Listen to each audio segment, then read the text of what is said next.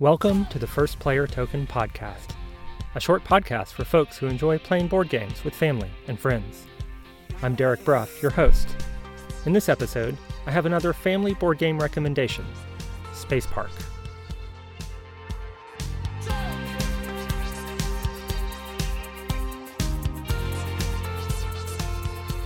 Back in 2018 at a friend's game night, this new guy Matt showed up.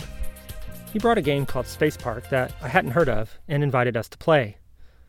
The game had 2-inch tall rocket figurines, shiny green and purple and pink crystals, a cute little cardboard robot, and a modular game board with stunning artwork. Have you seen those old See America posters from the National Park Service? Picture that art style crossed with Epcot Center's Tomorrowland. Each piece of the game board depicted some fantastic outer space location, with colorful retro sci-fi art, and with names like Starlight Station, and Fusion Falls, and Celestial Seas. Frankly, I was a little surprised I hadn't heard of this game, Space Park. I'm pretty active on Board Game Instagram, and you'd think I would have seen a photo of a game this beautifully designed. As it turns out, Space Park had just come out a couple of months before that game night, and Matt, the new guy, turned out to work for Keymaster Games, the publisher of Space Park. Keymaster, as I've learned, makes really amazing-looking games, but I found out that night that Space Park wasn't just a pretty game. It was a really good game, and it's one that I've played a lot with my kids and my niece and my nephew since then. In Space Park, designed by Henry Audubon with art by Brian Edward Miller, players cruise around the galaxy collecting crystals and trading those crystals in for badges. Oh yeah, the game has these fun badges too, like you're in Space Scouts. The badges you collect are worth between 2 and 6 points each, and it takes one player hitting 20 points to trigger the end of the game. At that point, you finish the round and see who has the most points. But the badges also have certain abilities that help you as you play. One badge might provide bonus points for other badges of a certain type, while another badge might give you a discount on future badges, or provide a free crystal when you visit certain locations. This makes Space Park the kind of game that's sometimes called an engine builder. As you're picking up badges, you're not just scoring points, but you're also increasing your ability to pick up more badges. What makes engine builders fun is the sense of acceleration you get as your engine gets stronger and stronger. These games can be really fun for kids who like to plan ahead and see a plan come together. If you have kids who are into Legos or arts and crafts, they might like an engine builder like Space Park. How do you get the badges in Space Park?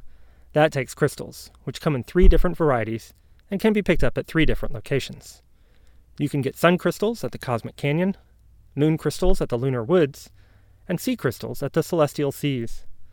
Different badges cost different amounts of crystals, with the better badges costing more crystals. I'll finish my run-through of the gameplay in Space Park in a minute. Right now, we have a new segment in the First Player Token podcast, Color Commentary, with my wife, Emily. So, Emily, what do you think about the aesthetic of this game, Space Park? I was very impressed with the aesthetic. I like how intentional the color scheme is. Yes. Several of the cards have a split complementary color scheme, which is one of my favorites. It is. What is a split complementary color scheme? If you're looking at the color wheel, then you will have a Y shape where it's using one color, and then if you go directly across the color wheel, it uses not its exact complement, but the 2 colors on either side of its complement. It's one of my favorite color schemes. Wow.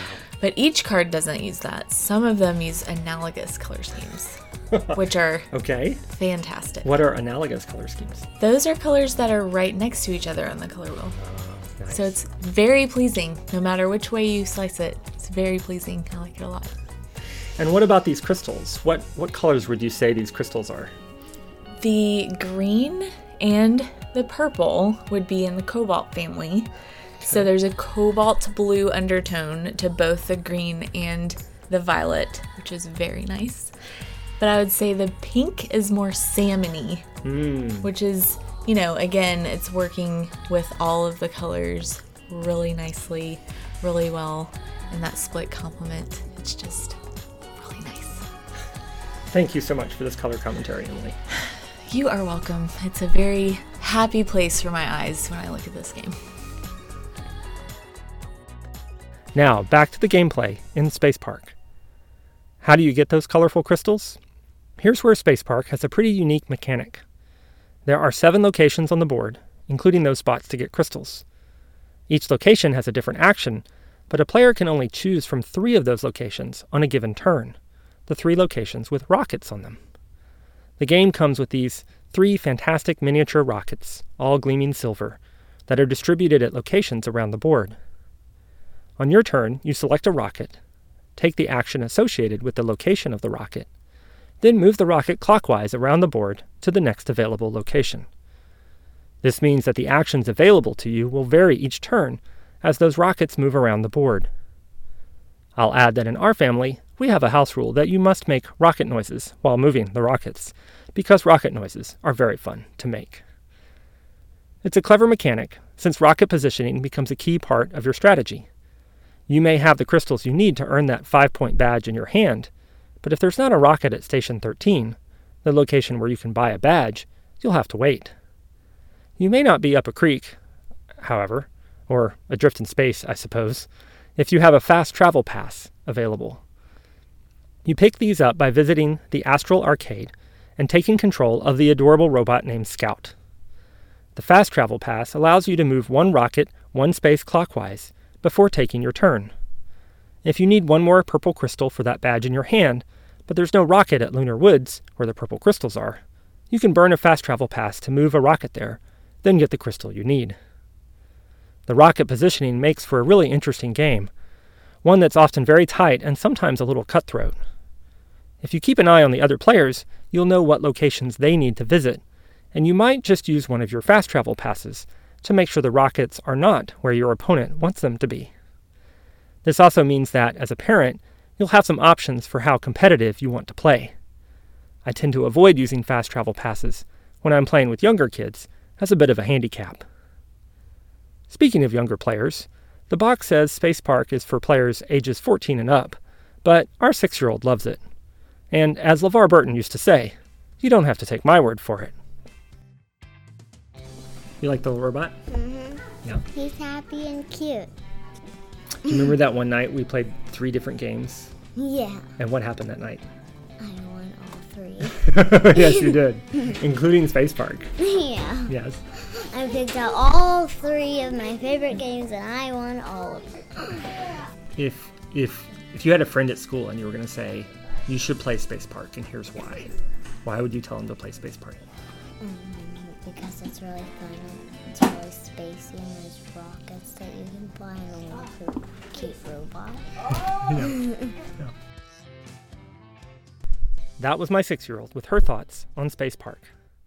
The game has a little bit of reading, but the iconography on the game is really helpful, so kids can get the hang of it quickly.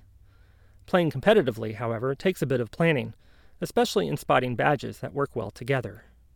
Younger players might need a little strategy help, but they also might be fine just to make rocket noises and play with all the pretty crystals. Space Park handles 2 to 4 players equally well and plays in about 20 to 30 minutes. As a bonus, it comes in a fairly small box. It's quick to set up, and it doesn't take a ton of table space, so it makes for a great travel game.